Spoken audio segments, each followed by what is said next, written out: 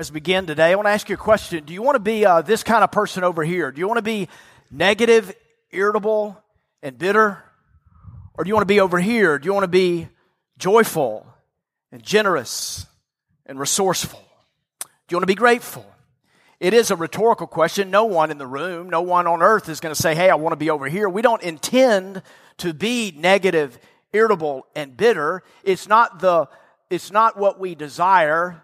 It's not the potential of our lives, but for many of us, way too often, it's the actual of our lives. We look up, and usually the people that are closest to us, that are struggling with us, find those traits to be paramount in us, and whether they point it out or not, they know about it. They know about our negativity, our irritability. They know about our bitterness.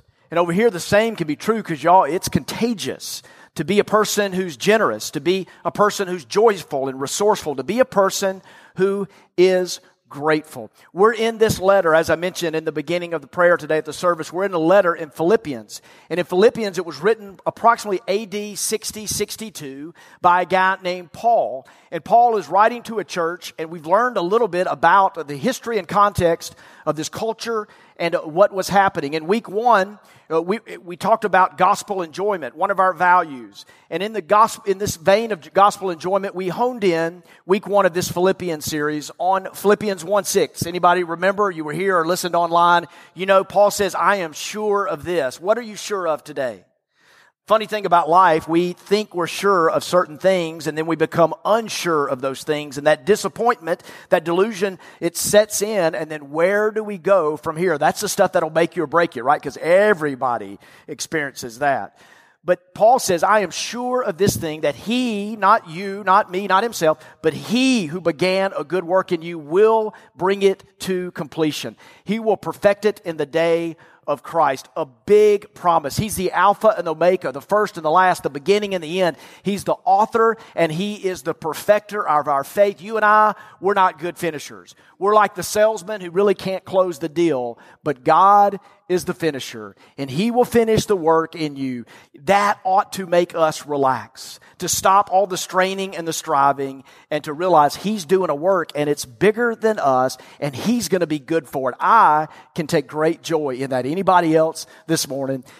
I'm sure of this, he who began a good work in you, he'll bring it about. He'll complete it. He'll perfect it until the day of Christ. In week 2, we got some history of Philippians, and we learned that it was a colony, a Roman colony in Macedonia, and it was the most status-obsessed society in the world, in the ancient Mediterranean world. It was about cursus honorum, the race for honor. There was a hierarchy, and the goal there was to climb to the top of the ladder. And you can miss it if you don't dig deeper into the Bible. But in the intro, when Paul's doing a greeting, now when we write letters, anybody write letters today? You write a letter, and typically in our culture, it's dear so and so. In that day, it was Y is writing to X, and then there's the greeting. So from Y to X, and the greeting, and more times than not with Paul, it was, hey, I'm an apostle. But in Philippians, in Philippi, he took a different approach. In his greeting, he said, I'm a slave. Paul and Timothy, we're writing to you, and we're slaves. In fact, we'll learn he's a slave of a dishonored slave. Jesus, who models to us humility, the one who was high went low for us. And our joy and our happiness is not in creating an organization, an entity, an institution that is once again about ladder climbing. We are better. Our lives are richer and fuller if we learn to serve, if we go low and get involved in the lives of other people. And last week we learned that we addressed directly a real joy stealer, and that is so many of us can't get past our past. And I drew a circle. I call it the circle of bad. And sometimes it's my bad. And the only way out of my bad, the Bible has a word for it. What is it? It's repent. Proverbs 28:13. He or she that confesses and forsakes will find mercy. The only way out of my bad is to repent. And then we wrote, you're bad. Sometimes the suffering and the angst, the joy stealer in your life is not you. It's nothing you did. It's not your fault. Someone else betrayed you or let you down. And the only way out of your bad is forgiveness. Forgiveness. And forgiveness doesn't mean that you have to necessarily re-enter that relationship. And it doesn't necessarily mean that they deserve it. It just means that you surrender your right to get even. You give up your desire for revenge, and that's when you get out of a prison. Paul's writing from a prison in AD 62, and some of us today are living in a prison. And then we wrote on the circle of bad, it's bad. It's not anything you did to cause your suffering and lack of joy. It's not necessarily something somebody else did, although we blame, but it's just bad.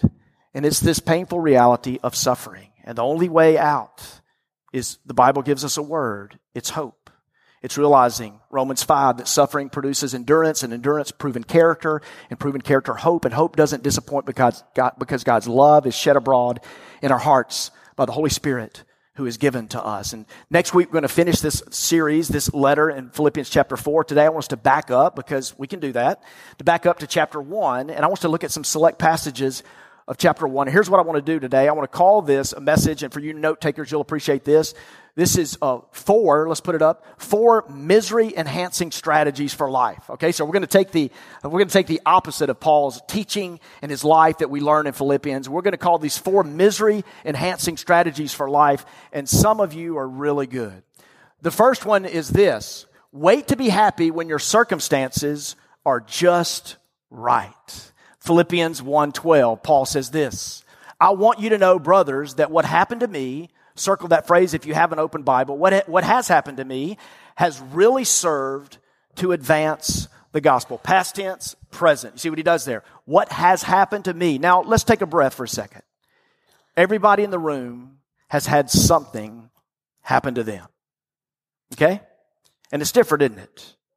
Like, we drink out of a common cup of human experience. And we don't necessarily know it as we look at social media. And some of us don't just glance at social media. We gaze upon it. We feast upon it, right? But we all drink from this cup of common human experience. And all of us have had stuff happen to us. What has happened to me? What is your what has happened to me story? For Paul, it could be a number of things. He was shipwrecked. He was snake bitten. He was stoned. He was mocked. He was mobbed. He was beaten. He was ignored. He was accused. He was interrogated. He was threatened. He was ridiculed. He was pushed out against. He was threatened. As I said, he was persecuted. They plotted against him, and he was imprisoned.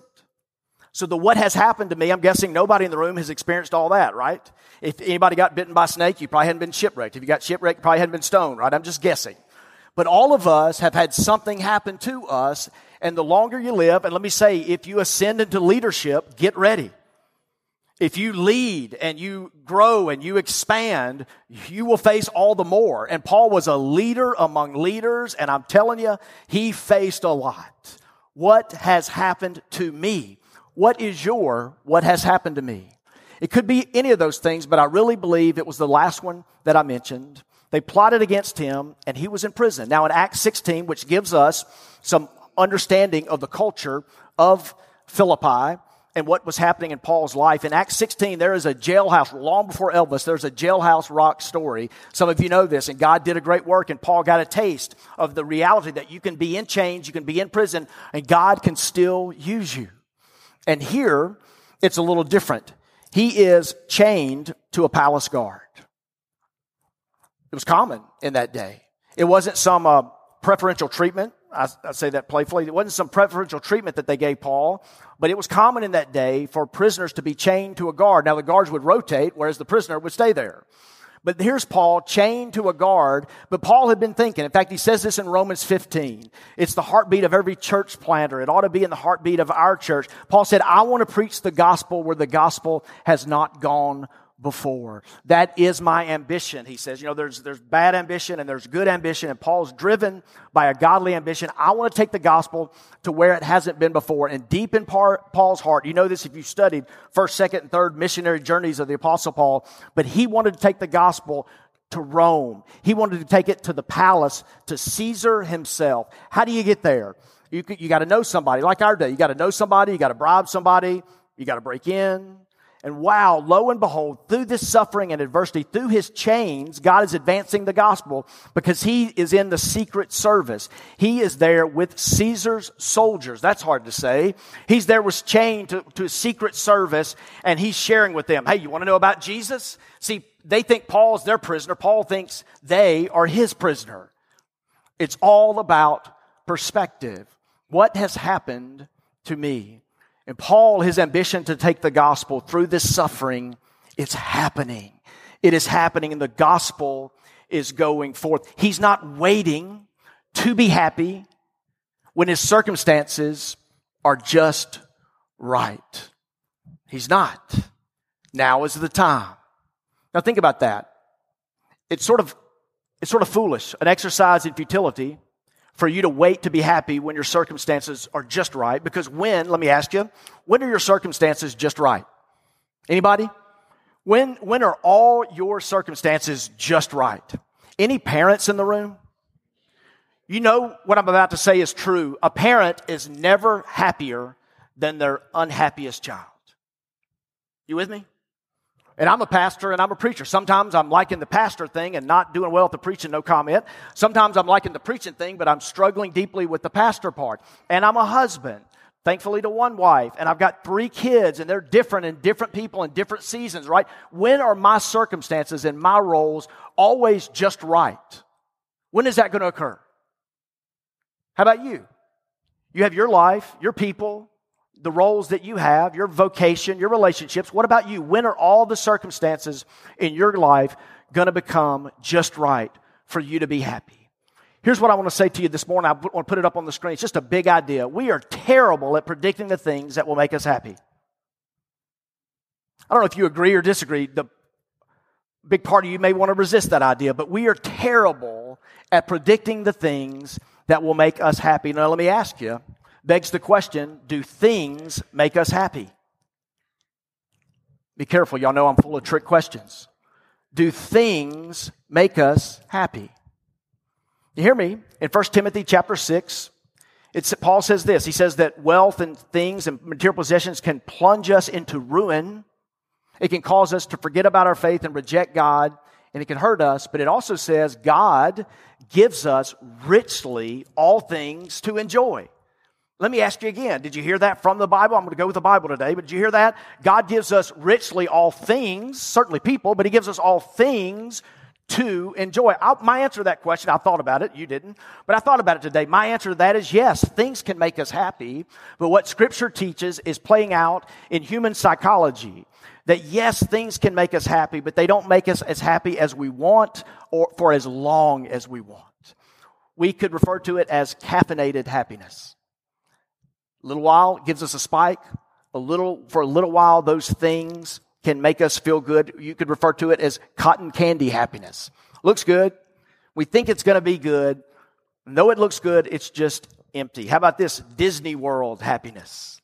I mean, where is, kids, small kids and big kids, where is the happiest place on earth? But oftentimes, let me tell you the world that we're living in, oftentimes the expectation is higher than the actual event. Anybody know what I'm talking about? Have you been to Disney World, right? Have you seen the dad look down at kids and say, you better be happy or I'm going to give you a reason to be happy? Right? Always an effective parenting strategy there. Right? You better not cry. You better not pout at Christmas time. It's the happiest place on earth, but so often, and I'll say this, the event cannot, will not, does not ever fully meet the expectation. Because our taste, what we think will make us happy, doesn't last as long, and it doesn't bring as much happiness as we think it will. It is perspective. And if you wait, okay, this is an effective strategy for miserable living. If you wait to be happy when your circumstances are just right, you will be a miserable person. Many years ago, when we lived in Southern California, I was summoned to jury duty.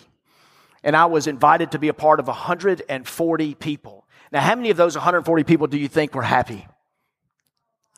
A lot, okay. Thank you, Matthew. Laura, you'll need to work with him later. Shield his ears for a second.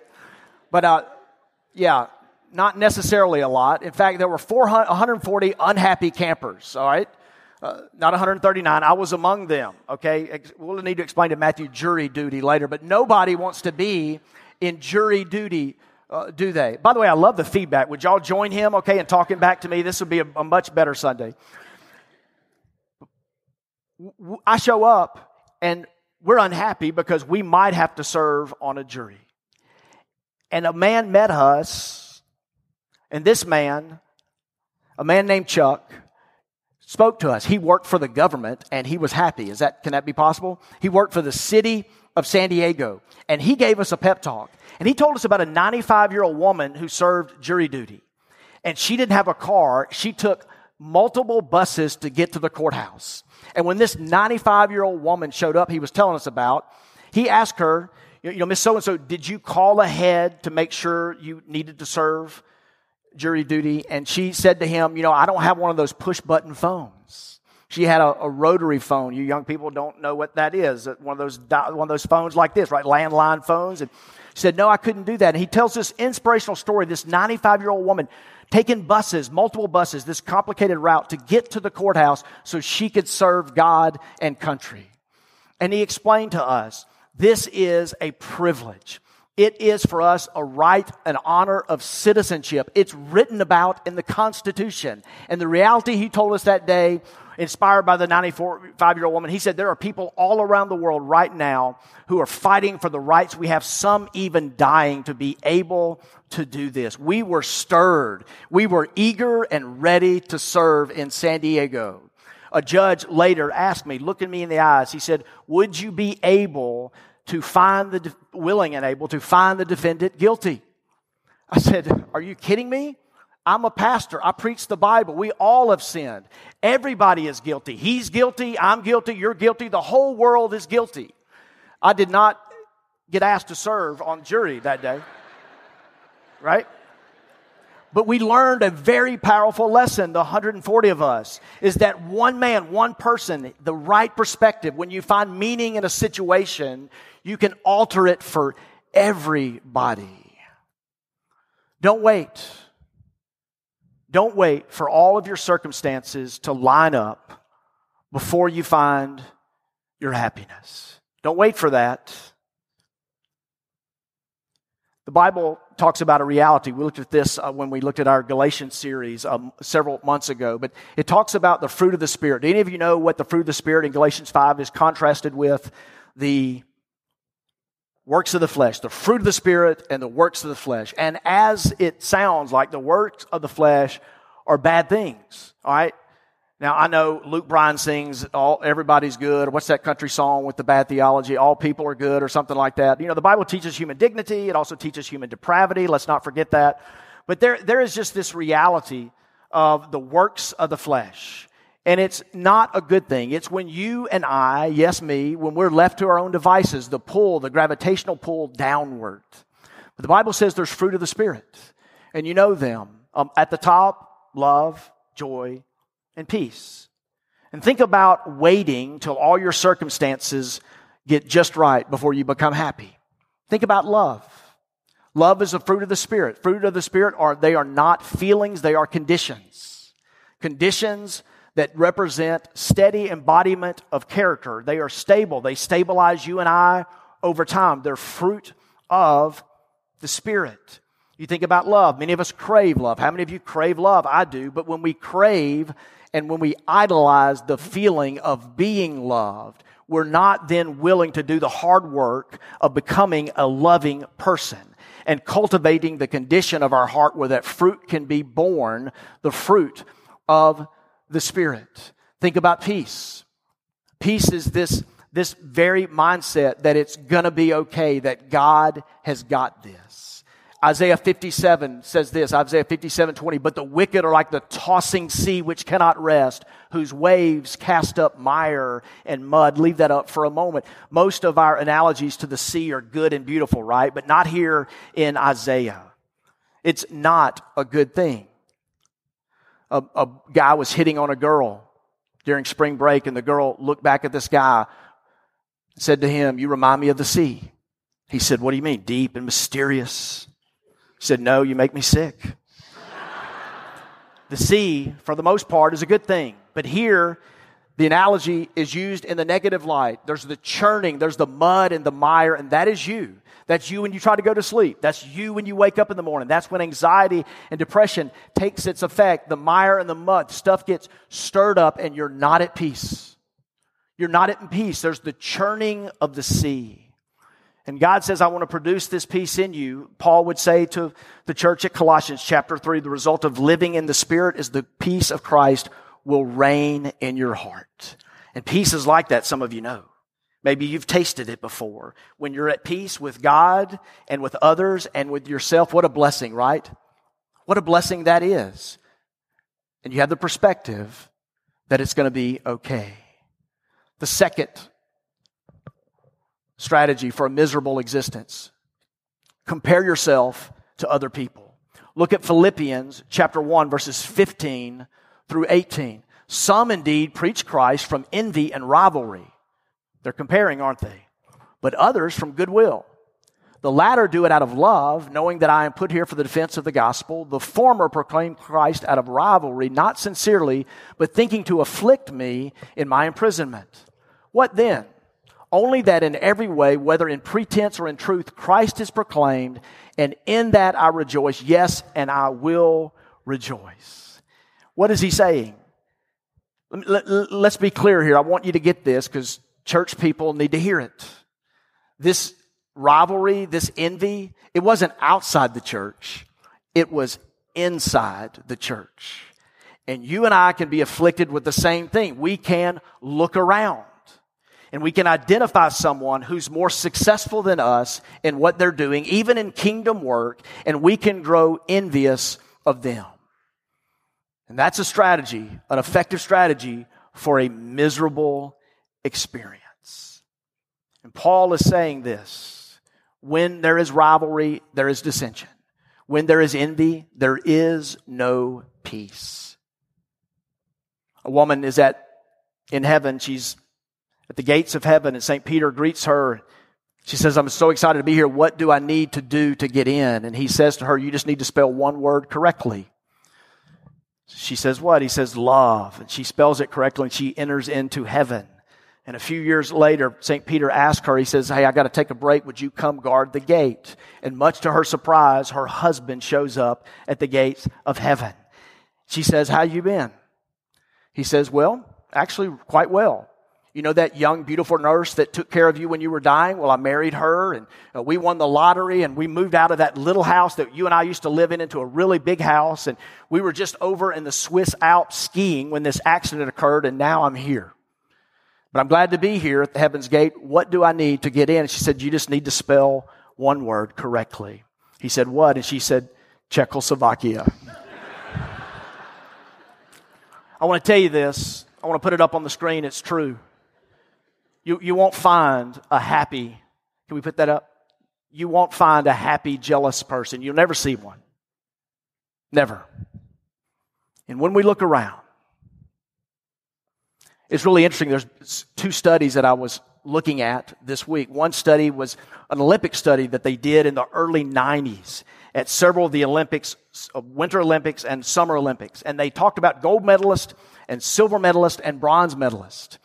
And it was sort of a happiness gratitude study. You know, who's the happiest? Probably the person who won the gold, right? The man or woman standing on the highest platform with the best honor, the gold medalist. But who's happier, the silver medalist or the bronze medalist? And you know what they discovered? You know I'm going to surprise you, right? It was the bronze medalist. Why? Because they were comparing themselves down, thinking, hey, I almost didn't make it. I almost didn't medal. Thank goodness I made the cut. And the silver medalist, where is that medalist comparing himself or herself to? This way? To the gold. Almost. And so some studies suggest that happy people compare down and not up. But a Harvard study, I'm going to go with a Harvard study, suggested, this was a recent study, suggested that happy people just don't compare. That the truly happiest people find where they are and anchor there and live there. Last week's message, some of us can't get past our past. And we're looking back. Paul in Philippians 3, remember this? I'm not looking back. I'm living now, and I'm looking forward. And I have learned, Philippians 4, I've learned to be content in who I am and how God's made me, and right here and right now. A third effective strategy for a miserable existence is this: go at it alone. Look at Philippians 1, Verse 25, he says this, convinced of this, I know that I will remain and continue with you all for your progress and what? Joy in the faith. In Philippians 1:3, a verse that some of you, when you do write those encouraging notes, you tack this on. Philippians 1:3, you give it with a baked good or a frozen treat or some gift. I thank my God in all my remembrance of you. Paul, listen, don't miss this. Paul was very relational. I pray that for our staff. I pray that for our leaders, that we would be authentic and we would be honest and that we would be relational. This letter was Paul and Timothy. There was a man named Epaphroditus that was a partner in ministry. We see Paul and Timothy, Paul and Epaphroditus. We see Paul and John Mark, Paul and Barnabas, Paul and Lydia. In Romans 16, we see Paul listing 26 different personalities and their mamas and their daddies. And he talks about Rufus. Did y'all know there's a Rufus in the Bible? And he says Rufus's mama she's like a mama to me. Paul was relational. Do not go at this alone. What you see in Philippians amidst the joy is partnership of a decision to say, we are in this together. We'll put this ratio on the screen. It simply says 5 to 1. Now, what do those numbers mean? Research, fascinating study came out. It talks about workplaces and team environments. And in a workplace with a boss and employees and a team, when there are 5 words that are life-giving, that shed light on a situation, that uplift, that ennoble and inspire, when there are 5 words, positive words to every one negative or difficult conversation, then that is optimal performance mode for a team. In other words, you do need to say some difficult things. You do need to face reality. The Bible has a word for it. It's called admonished. Have you ever been admonished? Like, I only grow when I'm admonished. Does it hurt? Every single time. Am I terribly insecure? You bet. But does it make me better? Yes. Every conversation doesn't need to be sweet and syrupy and positive, but for a team to be a team, for a church to be a church, for a family to be a family, you kind of need to hit this 5 to 1 ratio. And when it goes below that, trouble ensues. On a team, at the office, in a workplace environment, in a family, in a church or small group, truly. That's why the scripture says in Hebrews, to encourage one another daily, it needs to be a practice where we speak well of each other and to each other, and we take time to use words that bring life. When we dip below that 5 to 1, so if it's 4 to 2, they say, if it's 3 to 3, it's 2 to 3. That's toxic. You're not going to flourish. There won't be human vitality in that type of environment. Don't go it alone. It's why we see over and over God raised up women and men who led in the church, and they were encouragers. They spoke life, and we need to do that as well. Don't go it alone. Live in community and move toward depth and richness in that community. This week, I believe it was Tuesday, there was another famous Hollywood 911 call. Demi Lovato was rushed to a hospital where she suffered apparent drug overdose. TMZ and CNN, as I understand it, were fighting over the legal redaction to have the 911 audio tape released. And it was released. CNN got their hands on it yesterday. And in this 911 audio call, there's a friend at Demi Lovato's Hollywood home. And she's crying out, as you can imagine, saying, "Get here quickly, get here quickly." But she says something odd to the dispatcher. She says, "Can you make sure they turn the sirens off?" Now, why would she say that? The dispatcher in the 911 recording that I listened to was helpless. He said, "Ma'am, this is an emergency. We're going to get to her. That's what we promised, is to get to them as fast as possible. I can't control that." But why? This is an easy question. Why would this friend of hers request no sirens? Privacy. Deeper than that, we don't want anyone to know. And here's what I want to say. No doubt, with several hundred people in the room, there are some of us living that way with something. And we don't want anyone to know.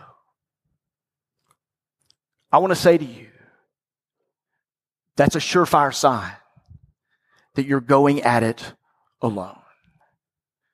In Philippians, you don't see that. In Philippians, you see, I need to be known, And you need to be known, and to the extent that we're known and that we're loved and that we serve each other, to that extent, there is joy. Don't go at it alone. And the fourth and final I will give to you, a strategy for a miserable existence, is adopt pessimism as your outlook. Know anybody that's pessimistic? Look straight ahead. Anybody that's their outlook. Do you know you have an outlook? Everybody's got an outlook, okay? One writer, John Godfrey, talks about there is a little optimism and big optimism. And little optimism, he says, is just the thoughts that you have every day. Oh, I hope I get a convenient parking space. I'm going to. They're going to be nice to me at church today. The sermon is almost over, and it's not. Just little bitty optimism, right? And we all have figments and little iotas and inklings of just little optimisms. But big optimisms are thoughts that are lofty, thoughts like this. This is a magnificent time to be alive. This is hard, this is difficult, but God has a plan and we are going to get through it together. Something is better on the other side. There is joy in the morning after this pain. These are big optimisms. And it should be no surprise that big optimisms have a much grander effect in a life than little optimisms. You ever seen the inscription? It's kind of popular in the self-motivational world. It talks about 3 people on a sailboat, and they see a stormy sea, and the pessimist says, look at the clouds, look at the storm clouds. And the optimist says the wind's it's going to go the different direction, and the realist adjusts the sails. And like you see that, and you're like, yeah, I'm going to be a realist, man. I'm going to keep it real. I'm going to be an adjust the sails guy, right? I don't want to be pessimistic. I don't want to be overly optimistic, right? Yeah, I'm going to be a realist. And let me say that, like that inspires me too. Like some of you are ready to march, right? I want to be a realist. But look, you and I need some optimism. Because we can't be real, fully real, because we don't know. We live with mystery and romance and uncertainty, and that is oftentimes a good thing. We don't fully know, but we need some little optimism. We need some big optimism. And Paul in Philippians has more than little optimism. He has more than big optimism. In fact, he's got something bigger than that. Look at Philippians 1, 20 and 21, backing up a little bit. As it is, look at these words. My eager expectation and hope that I will not be at all ashamed, but that will, with full courage, now as always, Christ will be honored in my body. He's an aging man. He's in chains, whether by life or by death. One of the most famous passages in all the Bible, for me to live is Christ, and to die is gain. In the New Testament language of the Greek, Paul, with these words, eager expectation, is taking 3 of the words in the Greek, the words from, the words head, and the word stretch. And he's rolling it into this dual word of expectation, eager expectation. And to give it even more meaning, he adds the word hope. And the idea there, studying it in the language this week, the idea there is that as an athlete looks away from, there's that one word, away from anything, he averts his eyes from anything that can distract him. And he stretches his head and his whole body, straining forward with every cell, with every fiber of his being, because he knows something good awaits him. No matter what, no matter if it is life or death, there's this expectation there. And here's the thing about optimism. It ain't no good if it's not rooted in reality. Think of the young person on the steps smoking. And that person thinks, cancer won't get me. This won't increase the odds of an early death with cancer. Now, who among us will appreciate the optimism there? It needs to be rooted in a reality. And Paul is saying that's the hope that Christ gives. So in recap, here it is. If you want to pull out your phone and take a picture, 4 misery-enhancing strategies for life. The antithesis of how Paul lived, what he wrote about, what he talked about. Wait to be happy when your circumstances are just right. Compare yourself to other people. Go at it alone. Adopt pessimism is your outlook. God is a God of joy. It is the enemy's will for you to live in misery. It is His command for us to grow in joy. And it is a fruit that He produces. Would you stand with me? And our band is making their way up. So are some deacons and their spouses. And they're going to make their way around the room this final Sunday in July. Where did July go, by the way? This is the final Sunday of July, and each and every final Sunday of the month, we follow what Jesus taught, what the New Testament prescribes to us, called commonly the Lord's Supper, communion, where we come to the table, to the elements. We take bread representing the body of Jesus, and this juice representing the blood of Christ shed for us. So you'll be prompted by a leader in front of you. Each row will find a station all around the room and up in our balcony today. Follow the person in front of you and take the bread and take the juice and dip. It is solemn. It is joyful. It is a sacrament, meaning to keep the sacred in mind. These elements that are so ordinary represent something that is so freeing. Your forgiveness, your joy, you being called to live with Him in the moment. Father, thank you. Father, thank you that we can worship you now. The stirring and the movement and the singing, the steps that we take, the bread and the juice. Lord, we come to the cup, we come to this table, thanking you that we are called, we are loved, and we are forgiven. To everyone who professes Jesus, Lord, be honored as we worship in this way.